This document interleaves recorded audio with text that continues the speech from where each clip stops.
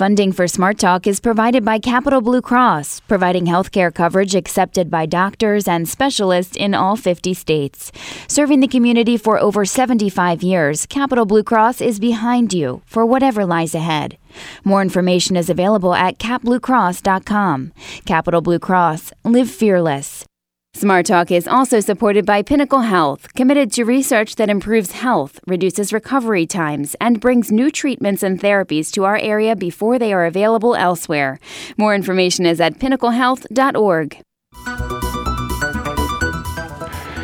Welcome to Smart Talk. I'm Scott Lamar. In today's program, we're on the road for a Smart Talk road trip from the historic Allenberry Resort near Boiling Springs in Cumberland County. Over the next hour, we'll discuss the history of the recently renovated Allenberry Resort, economic development and tourism in Cumberland County, fly fishing in the world-renowned Yellow Breeches Creek, and a campaign to save the lake in Boiling Springs. Joining us for this first segment of the program is Mike Kennedy, who is the owner of Allenberry Resort. Mr. Kennedy, welcome to the program. Thank you. And thank you very much for having us today. I mean, we don't often get an opportunity to broadcast from a setting like this, but this is just so beautiful and full of history. Again, thank you very much for having us today. Thank you. So you are the new owner of Allenberry. We say new. That's a relative term. Sure. How long have you owned it? Sure. So my family and I purchased the property from the Hines in August of last year. Okay, so August of 2016. Our plan was to try to rehabilitate and be open in 1 year. So we hit that date. Thankfully, we had some great subcontractors and planners, and so we hit our goal of getting open in a year. We have been very thankful for the local outpouring of support. The phone rings off the hook. We're just staffing up. We're going through a hiring process and building our team, and we can hardly keep up with the local demand, which is fantastic. We really didn't know what to expect. And with the support of the Cumberland County and other local, interests, we see a great future here. So what was your vision? So our vision was a little bit random, a little hectic. So I have those visions every day. Random visions. The visions are not well healed in my mind. But so we love Cumberland County. I was born here. My father came from Ohio. My mom came from New Jersey. They sort of met in the middle. And my wife and I have been married for 23 years, and when we first got married, she said, "Do you think we could ever move somewhere else? Try something else out?" And I'm just really sold on what Central Pennsylvania is and the roots that we've sort of set down here. So the vision when this came available was it was way too big for us, right? Too big a project. Kathy Hines, who I saw here somewhere, there she is. Kathy's daughter, Cricket, approached us before the auction and thought that we would be a good fit for the project. We were able to make a deal, and the idea was that you can't replace this location. It's just gorgeous. It is. You can't replace the historical significance of the buildings.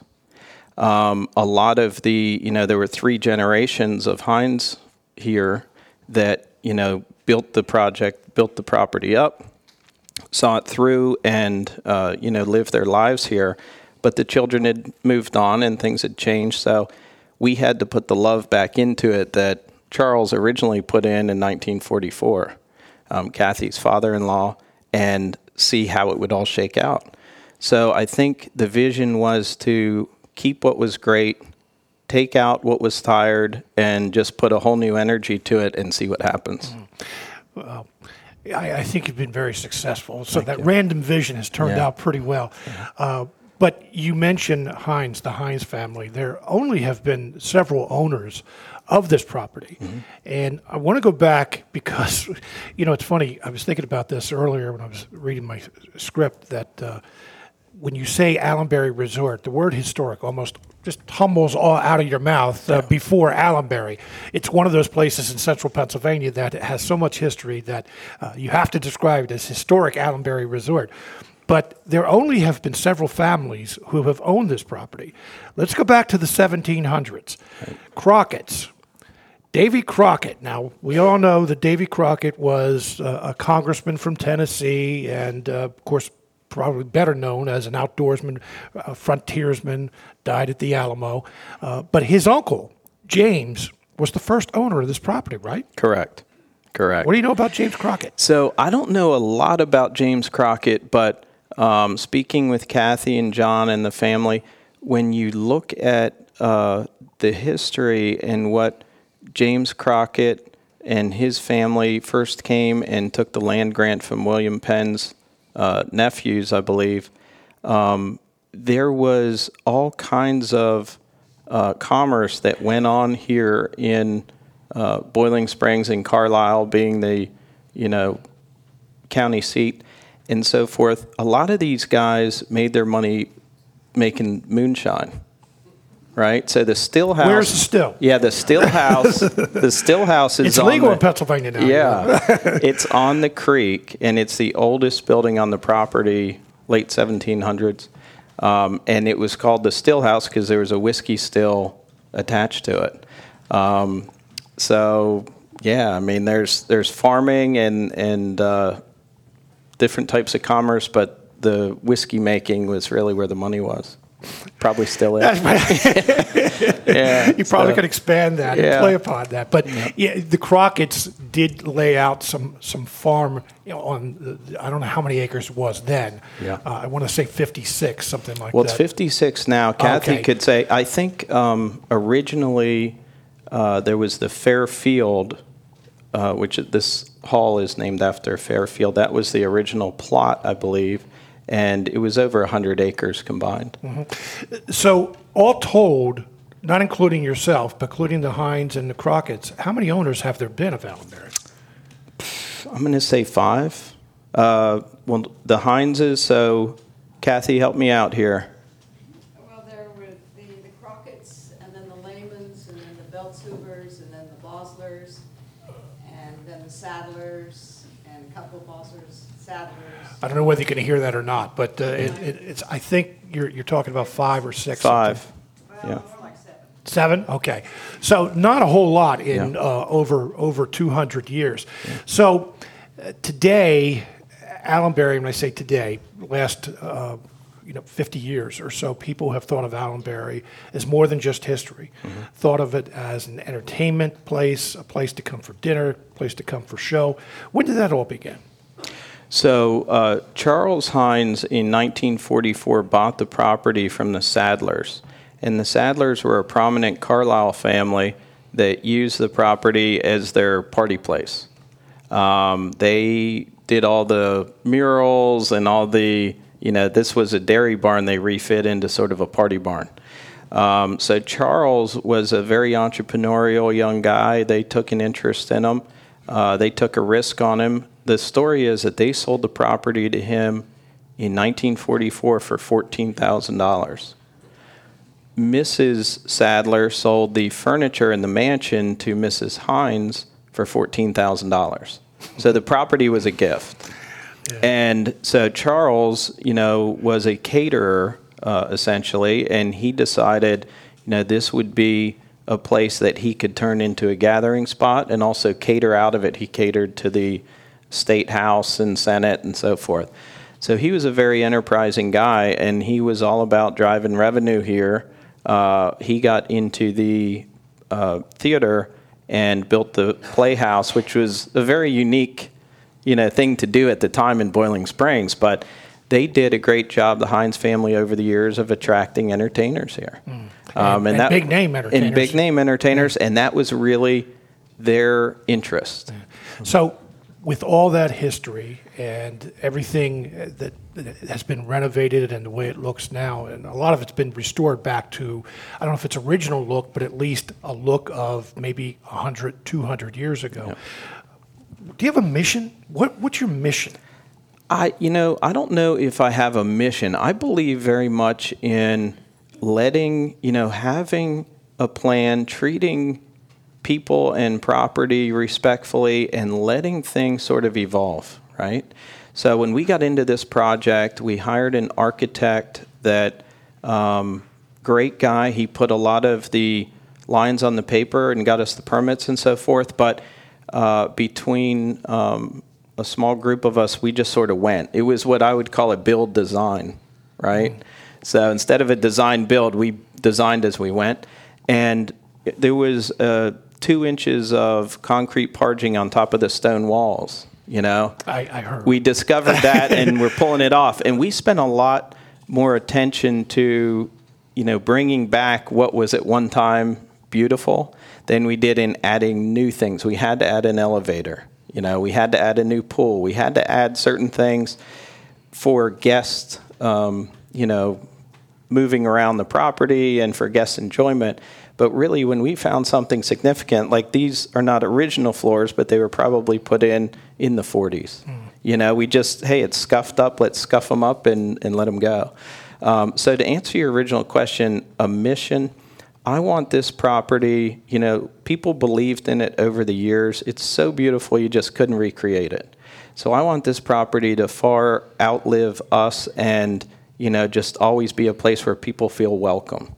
When we travel around, there's very few resorts that you go to today where it's a super welcoming effect.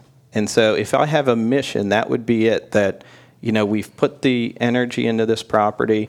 Let's sort of get out of the way, let the professionals manage it, but always preach the welcoming, sort of serenity that Allenberry can offer to the staff so that when guests come, there's no confusion as to what the mission may be, Well, also joining us during this segment of the program is Michelle Crowley, who is president of the Greater Carlisle Chamber of Commerce. Ms. Crowley, welcome to the program. Hi, Scott. Also, Shireen Farr is Chief Operating Officer with the Cumberland Valley Visitors Bureau. Ms. Farr, welcome to the show. Good morning. All right, so since what we were talking about is welcoming visitors, let's start with tourism. Let's talk about welcoming visitors to Cumberland County. There is a lot in Cumberland County for visitors to see, for tourists to see. But since we are here at Allenberry, let's talk about what this property brings, what Allenberry brings to tourism in Cumberland County.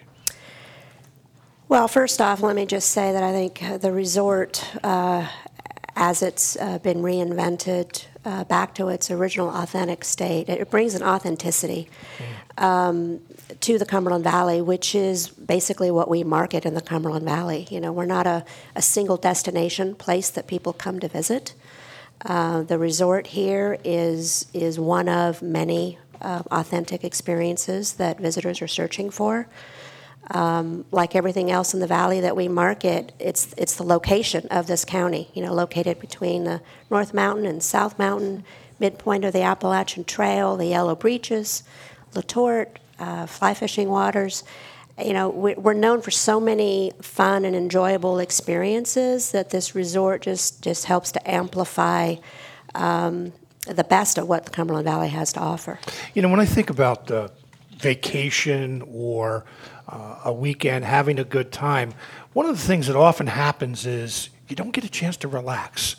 But what you just described is, or are, many ways to relax in Cumberland County, in the Cumberland Valley. That it's hard to come to Allenberry Resort and not be able to sit, look out over the Yellow Breeches, and just relax. Exactly.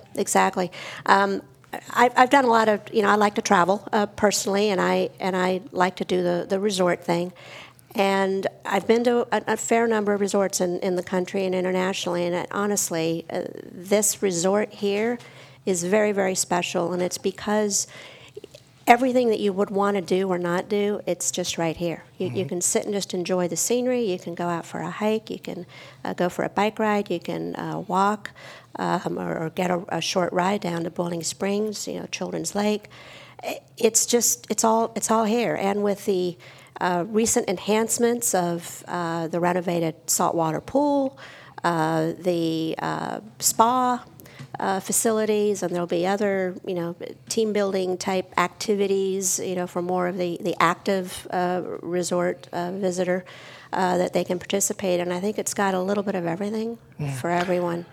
And by the way, for our live audience, if you would like to ask a question or make a comment, there's a microphone right here. You can step up and ask any of our guest questions. So when you talk about marketing Cumberland County, the Cumberland Valley, how do you do that? What's your pitch? Our tagline is "Found It." We are appealing to the passionate seeker, the collector, the person that likes to discover things, that like to find their it, whatever that it is. We believe you will find it here in the Cumberland Valley. So we're not the one thing, the same thing to everyone. We're whatever it is you think you're looking for. I would bet that you'll be able to find it here. Is this one of those places that people would be surprised when they come and explore and just have an open mind and they're looking to explore? Is this one of the places that they would, and I'm not just talking about Allenberry, I'm talking about the Cumberland Valley overall, that they would come here and say, oh, I didn't know they had this. Yes. I have run into visitors that are in gift shops or restaurants, and I like to chat up people to find out what brought them here and what they're looking for. And one couple in particular, just a couple of weeks ago in one of the stores in Bowling Springs, said that what brought them here was they wanted to go to the race car museum in Dillsburg. And they were staying at Allenberry, and she said, we Googled, we didn't know where we were going to stay, we just wanted to be in the area, and we thought we'd check it out. And so it was kind of accidental or coincidental that she picked this resort. It was based on proximity to her end destination. But as I was talking to her, it was very clear that she didn't really know why she was staying here. She came for one specific reason, and then when she saw what all more there was to explore and find, that her plan was, we're going to add all these other things to the itinerary that weren't originally part of their 3-day trip, and they were planning on coming back. They were already planning their next visit because there was so much other stuff that they wanted to explore. Michelle Crowley is the president of the Greater Carlisle Chamber of Commerce. Michelle, how big of an industry is tourism in the Greater Carlisle area, Cumberland County? I don't think most people realized how great the impact is. And it can be as basic as someone coming in for a 1 or 2 business stay. Quite frankly, that's tourism as well because they end up staying at our hotels, restaurants, hopefully shopping at some of our retail locations if they have the chance. Going the whole way to, if you think about it, the U.S. Army War College has their facility here in Carlisle. They bring in about 80 international fellows on an annual basis. One of my favorite things is every year we get to speak to the incoming class of international fellows. And I always laugh because I'm local and I think I know more than everybody else. And gosh darn it, they're going to want to do this. But they've already done research online. They already know the restaurants in our area. They know so much about the area because of the information that's out there, because of websites like Shireen's, access to some of the things that we have posted and that kind of thing. So, our area attracts a different type of tourist than even you find in Harrisburg, Lancaster, or York. Carlisle is, if you add the Dickinson College, the parents that come here, there's a lot of discussion about helicopter parents and what parents do. Now, I think parents do more research on where their students are going to, or their children are going to college. We have the ballet school. Central Penn Youth Ballet is located in Carlisle and has an international following. So we have people, actually those students come, the summer students come for 5 weeks at a time. Every summer, and I'm certain Shireen's office gets them too, we will get a call from a desperate parent saying, where can I stay? My child's coming to ballet school, and they don't want to leave them. To me, enhancing Allenberry and providing a venue, a long-term stay venue like this, that's a whole different audience that Mike and his team are going to have access to. Well, since you get a chance to speak to those people at the War College that are coming from 80 different countries, do you ever think that you have the opportunity to influence world policy? I'm joking with you. Well, no, but I got to. I was in Carlisle about a year, and then Commandant at the War College, he introduced me to the Secretary of the Army for Great Britain. Hanging out in Carlisle for the day. Like, okay. So tourism is just one part of economic development in the Carlisle area and Cumberland County. I ask this question because those of us who live in central Pennsylvania, a lot of times we take it for granted that we know an area, but then we find out we really don't. So what are the biggest money makers here, the biggest industries, the biggest job creators here in Cumberland County? Well, when you look at the list of top employers, and it's fun when you're talking about the county, for those of you that don't have the benefit of being in the room with us, Mike and his team and his family at Allenberry restored the wall that was in this room, the map. So we're technically sitting in the map room. So it's got every township and municipality in the county. It's just really cool. So that's so as we talk about the county, and as you're sitting in the room and you look at how diverse our county is, our chamber represents central Cumberland County. The biggest industries that we see, it's honestly right now it's government between the federal, state, county, and even municipal governments. The military is one of the top employers in our region. In fact, one of the first meetings that we had at Allenberry in early June, I know a number of generals and leadership from the military was here for a meeting. Mm-hmm. So people coming from outside the area to be here for a respective meeting, thanks to the War College. Healthcare, obviously, we are, as most of us know within the media in the last year with the transition with all of our healthcare providers locally, whether it's the facility, our actual hospital, or the insurance providers that are seeking to have more of an impact on our area. We see that we're a huge transition point. Manufacturing and warehousing also are big segments of our population. We're about 2 miles down the road from the former PPG plant, Vitro. Whenever I think of Cumberland County, other than the history and, some of the well-known visitor sites like Allenberry, I think about transportation. Mm-hmm. I know that many, many times we've heard, not just here in Cumberland County, but throughout central Pennsylvania, that one of the reasons that so many warehouses, for example, or so many employers want to come to this area is because of the transportation network. But Cumberland County, especially with I-81, 15, the roads, the major highways that are coming through this mm-hmm. county. Talk about that and what a transportation hub Cumberland County is. Well, I'm going to go back to the history for this for a second. The Historical Society published a wonderful book. I believe it's The Taverns and Roadways of Cumberland County, probably about 10 to 15 years ago. So even as we were talking about William Penn earlier, Cumberland County and Carlisle have always been a hub for commerce. I think you were referencing that, Mike. So in today's day and age, we've seen, obviously, in the last 15 to 20 years, the growth, warehousing and distribution, because of our access to the larger metropolitan areas. Everyone has a different statistic, no matter who you speak to in our cycle, or in our circle of community and economic developers, but we are within a 10 hours drive of 70% of the U.S. population, which just makes us a hub for so many things. It makes it, especially now as you think about it, Amazon locating so many facilities mm-hmm. here, the importance of that. It's not even the deeper drive shed, like getting into New York and get into the other cities. It's the local presence that Amazon's even providing to us. One of the things that we all kind of don't always like to say when we're selling our areas, we say, well, it's only a short drive from New York and Baltimore when you're relocating here. People need to come and stay here, not leave the area. So we shouldn't be trying to drive people out of the community. We need to keep people to stay here, and that's what Shireen works on, and we try to help her with. I want to thank the three of you for being with us this morning. Mike Kennedy is the owner of Allenberry Resort. Michelle Crowley is the president of Greater Carlisle Chamber of Commerce, and Shireen Farr, Chief Operating Officer with the Cumberland Valley Visitors Bureau. Thank you very much for being with us today. Thank you. You're listening to Smart Talk on WITF, your home for NPR News and all things regional. I'm Scott Lamar. Smart Talk is supported by Capital Blue Cross, providing health care coverage accepted by doctors and specialists in all 50 states. More information is available at capbluecross.com. Capital Blue Cross, live fearless.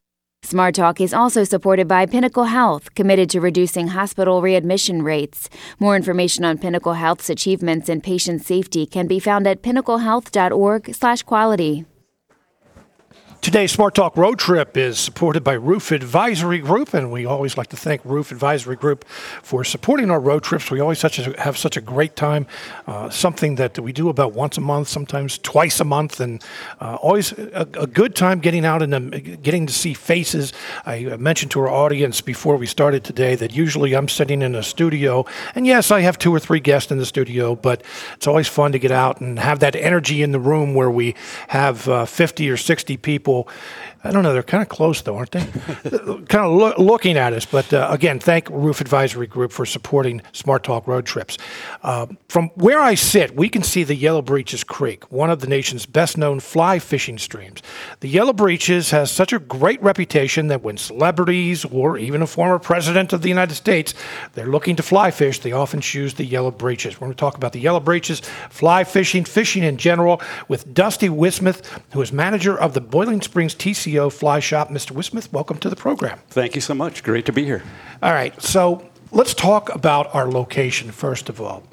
I mentioned that we're within sight of the Yellow Breeches Creek, and I also called it world famous for its fly fishing. Why is the Yellow Breeches so famous for its fly fishing? Well, Scott, I think it's several reasons. One is its proximity. It is close to so many wonderful places like the Allenberry, and throughout its history, the Allenberry has been kind of the focus of fly fishing on the Yellow Breeches.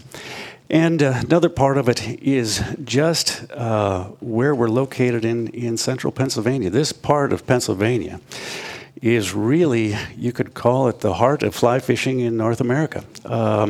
Fly fishing came to North America here and in the southern Catskills of New York. And so this has always been an extremely important part of fly fishing in the U.S. And I think the reason for that is just the ecosystem itself, the number of fishing resources that we have here, the well-known streams like Yellow Breeches, the Letort, Big Spring, Falling Springs further south, but just the geology that gives rise to those streams has made it sort of the heartbeat of fly fishing. So let's talk about that ecosystem, not necessarily what forms the creek. In fact, just as an aside, I don't know whether you heard this on Smart Talk about a month or so ago.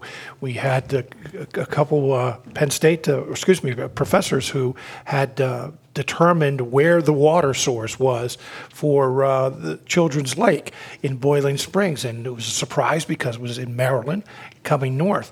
So just as an aside there, and we're going to be talking about Children's Lake in just a moment, but when you talk about the ecosystem, you're talking about more than just the water quality, where the water comes from, the health of the creeks, of those water resources.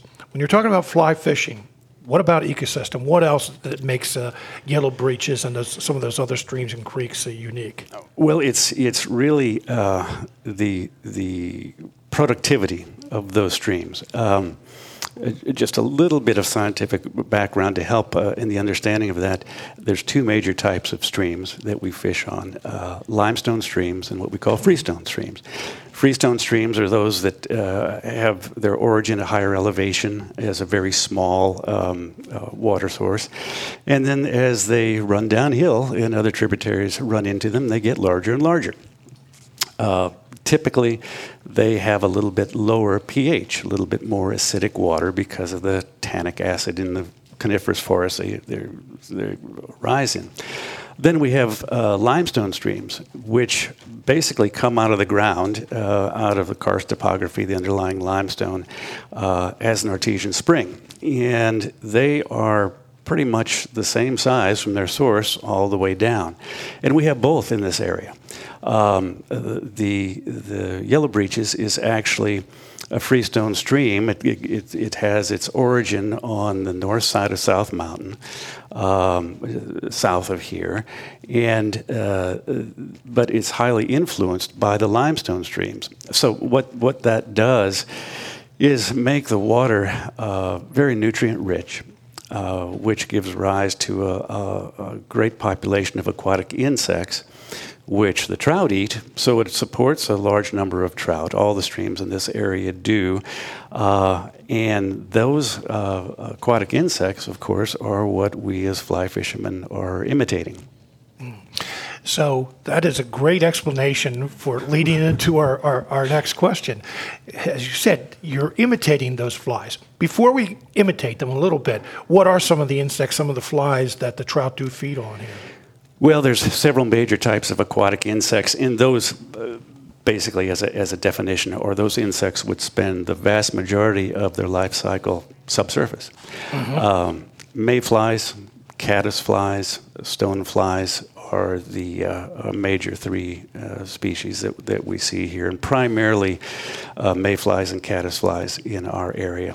And they particularly, as an example, a mayfly, female lays her eggs on the surface of the water. They sink down to the bottom, and in a couple of weeks they hatch and do a little microscopic, what we call a nymph. And that nymph spends a year grazing, basically, breathing through gills that are on its abdomen, and it grows larger and larger.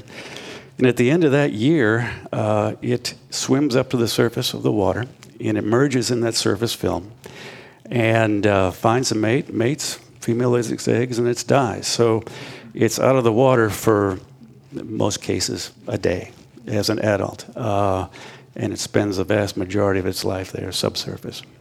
All right, so let's talk about imitating those flies.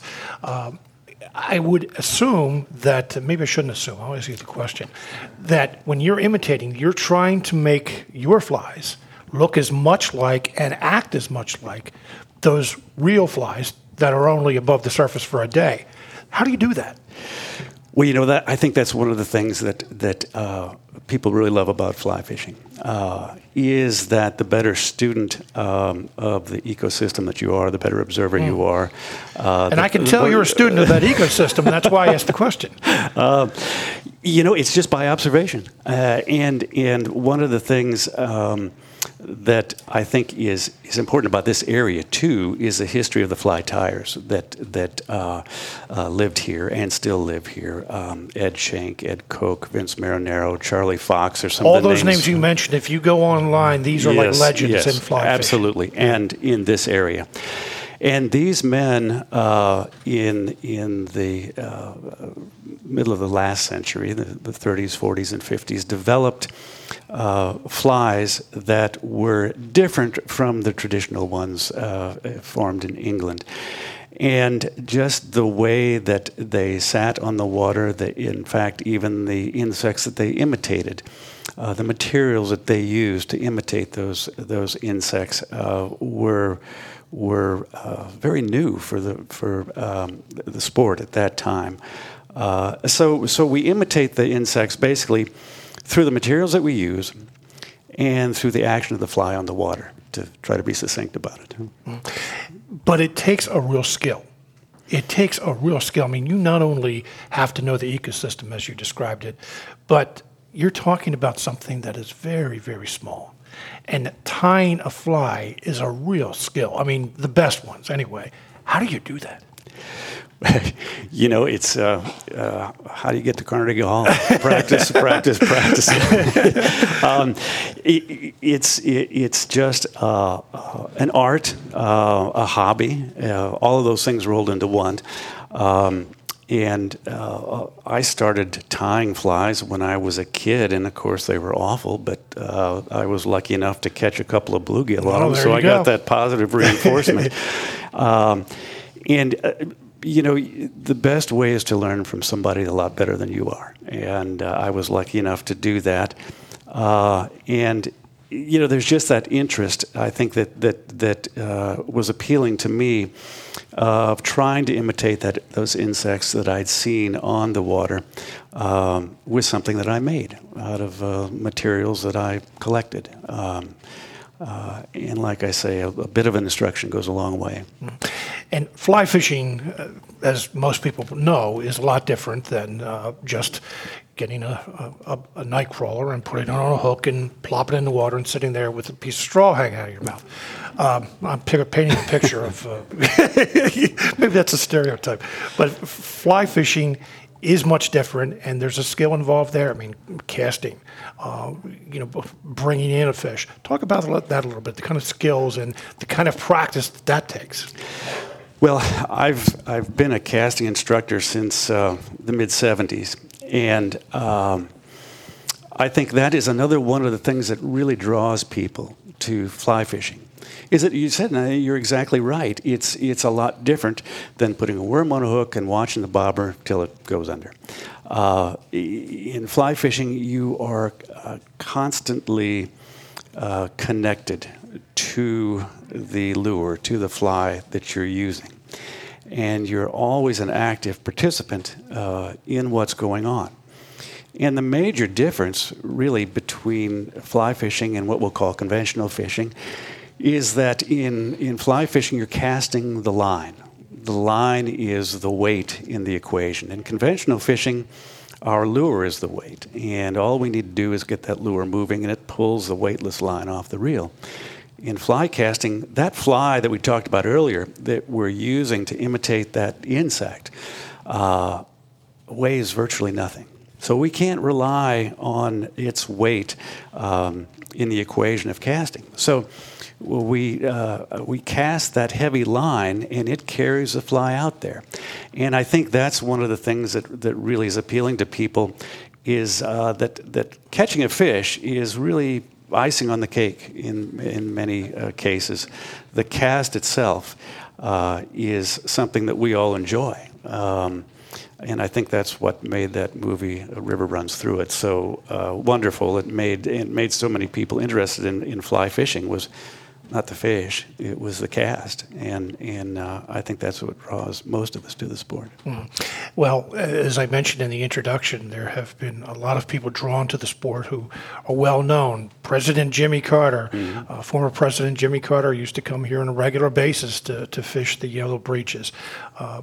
Do you have people, now your shop just opened recently, right? Yes, about a year and a half ago. Right. But do you have people contacting you from around the country because they know of the Yellow Breeches or know of the other creeks and streams in Cumberland County, say, well, I want to fish with the best?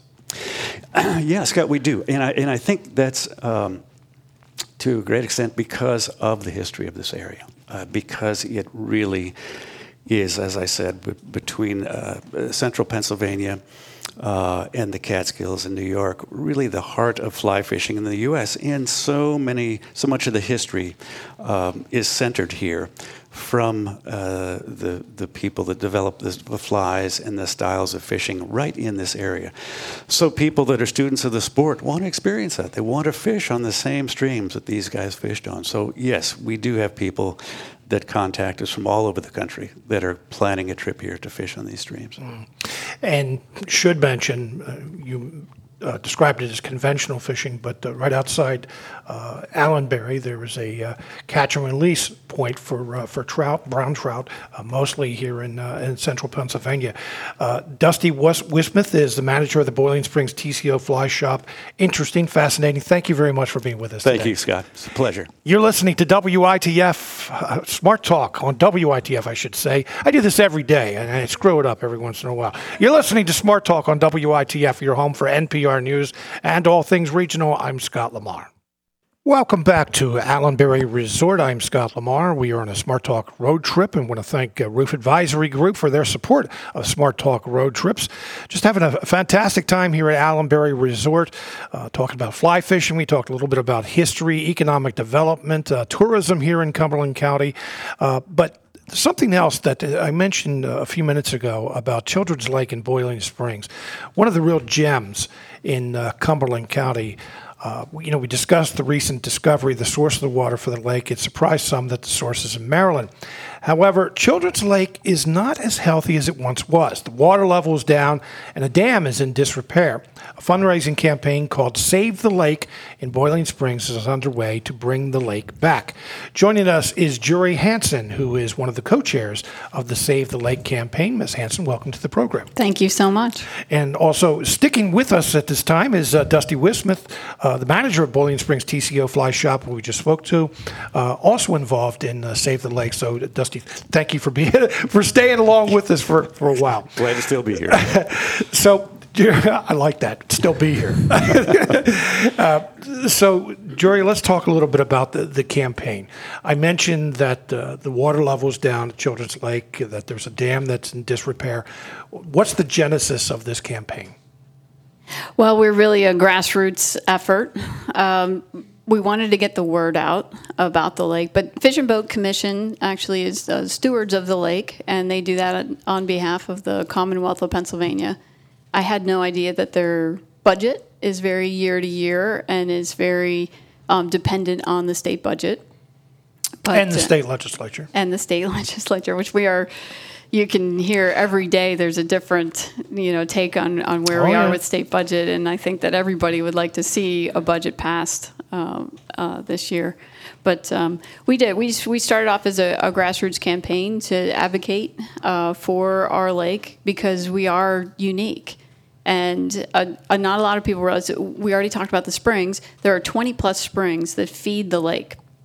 So if the lake wasn't a lake anymore, you would still have 20-plus springs that would be pumping 22 million gallons a day into the Yellow Breeches. So you can see how we are so connected. So these Yellow Breeches, this stream system that is so important in this area and so important for the fisheries side of things and the general ecosystem, there's a huge part that the very center of our town plays a part in, and that is the lake. But the lake is actually, it was dammed in the 1750s. This was still a frontier area. And the lake was dammed in the 1750s, and the water power from that lake is the genesis, the reason that the iron furnace gets built. And that is the beginnings of our town, Boiling Springs, and the settlement there. So you can imagine that the lake really is the very center of town, and ironically, it's still the center today. So it's such a neat thing. But the dam needs to be redesigned and also replaced, and those are two important things. It takes about $400,000 to do that. Well, let's take it one at a time. I mentioned that the water level is down. How much is it down since when? About a year, and it's been a little bit over a year. We had a sinkhole that developed down near the grist mill, which is near the dam, and they went down, and it was really growing rapidly overnight. They lowered the water level, and that actually stopped some of the seepage, and they put a temporary repair in the sinkhole. And so thankfully we haven't had more problems with that. But they also did a dam inspection, and so that was last June. And when they did the dam inspection, they diverted the water around to a different area. They went underneath, there's a road that's actually on top of the dam. And when they went down there, they put a metal rod into the sidewall to check and see how far it could insert. And it went in 3.5 feet, where it should be 0. And so what you have is a very porous dam structure. And so the sinkhole probably developed from water seeping through the dam. And there's a tunneling effect, a spiral effect that happens as that water's traveling. And so that's why it was developing so quickly. So the dam repair is the most costly, right? Yes, absolutely. How much is that? 1.8 million is the minimum estimate. You said something that would be probably frightening to a lot of people who love Children's Lake, love Boiling Springs. If there was no lake, I mean, if that dam isn't repaired, if that sinkhole isn't repaired, the water seeps away, is there the possibility there would be no lake? There is. And, we're really only one bad dam inspection away. Okay, now, is that DAM? I leave that to you. Okay, all right, okay. I leave that to you. One bad dam inspection away from draining the lake. You probably have used that before, haven't you? And there's a couple of things. We're a really unique lake, but at the same time, I also realize that we are not a high hazard or a high risk dam. And so I said dam again. No, that's all right. That's fine. It's all context. So that was another aspect of realizing that this town needed to organize and we needed to do something because we don't hit either one of these categories, which would put us higher on the normal budgetary process. Right. So when you say that you're not a high risk, meaning that if the dam were to fail, it wouldn't be like a Johnstown. Now, I know that's Right. extremes, where there's water rolling downhill and flooding Boiling Springs or something like Exactly. Exactly. Now, I had an idea of putting a tiny house down there at the run, and maybe if something that. happened. I think you should do that. But Fish and Boat looked at me. And, So Dusty, we talked about ecosystem. All this is interconnected. So the lake, the dam being in disrepair, the lake in potential danger, what's that do to the ecosystem here? Well, it certainly is. It could have a detrimental effect on it. And as Jorie said, the 22 million gallons a day from the spring that formed Boiling Springs goes right into the Yellow Breeches. So it's a major source of water for the breeches, and it's going to get there one way or another. But I think, as Jorie's pointed out, the historic significance of the lake is what's really critical to this area, and our shop is located literally right on the lake. And in the last century, early part of the last century, they used to have rowboats on the lake. So we brought those back. We've got 4 boats that were built by a wonderful craftsman in New Hampshire that modeled after the original ones. And we're going to allow people to use those on the lake. So there's just that whole historical importance that would be a shame to lose. And Scott, to dovetail on the ecosystem side of things, we have a tremendous amount of silt that has built up in the lake. And from an ecosystem standpoint, if all of a sudden we drain the lake, what are we going to do with all that silt and sediment that's there? Every major rain event is going to take that and wash it right down into the Yellow Breeches. So you have an unknown effect on ecosystem. And as Dusty so wonderfully walked you through the life cycle of a fly, it really does have an impact. When you look at it, it's not just, it flushed down, like the toilet. It's more than that. It's more than that. Well, Jorie and I were talking before we started here. Another important thing in the ecosystem aspect of the lake is for migratory waterfowl. In this flyway, that lake, Children's Lake, is one of the few places that doesn't freeze in the really cold weather because of the spring that's coming out at 56 degrees. Right. So it keeps that lake open. So migratory birds can rest there on their way south. And so that's of really critical importance in this flyway. Yeah, I'm glad, Jorie, that you brought up the silt and sediment part, because whenever we have this conversation about waterways in Pennsylvania, ultimately we talk about Chesapeake Bay cleanup. I mean, we've talked about that very often on Smart Talk. It is one of the big projects, not just in central Pennsylvania, but 7 different states, District of Columbia.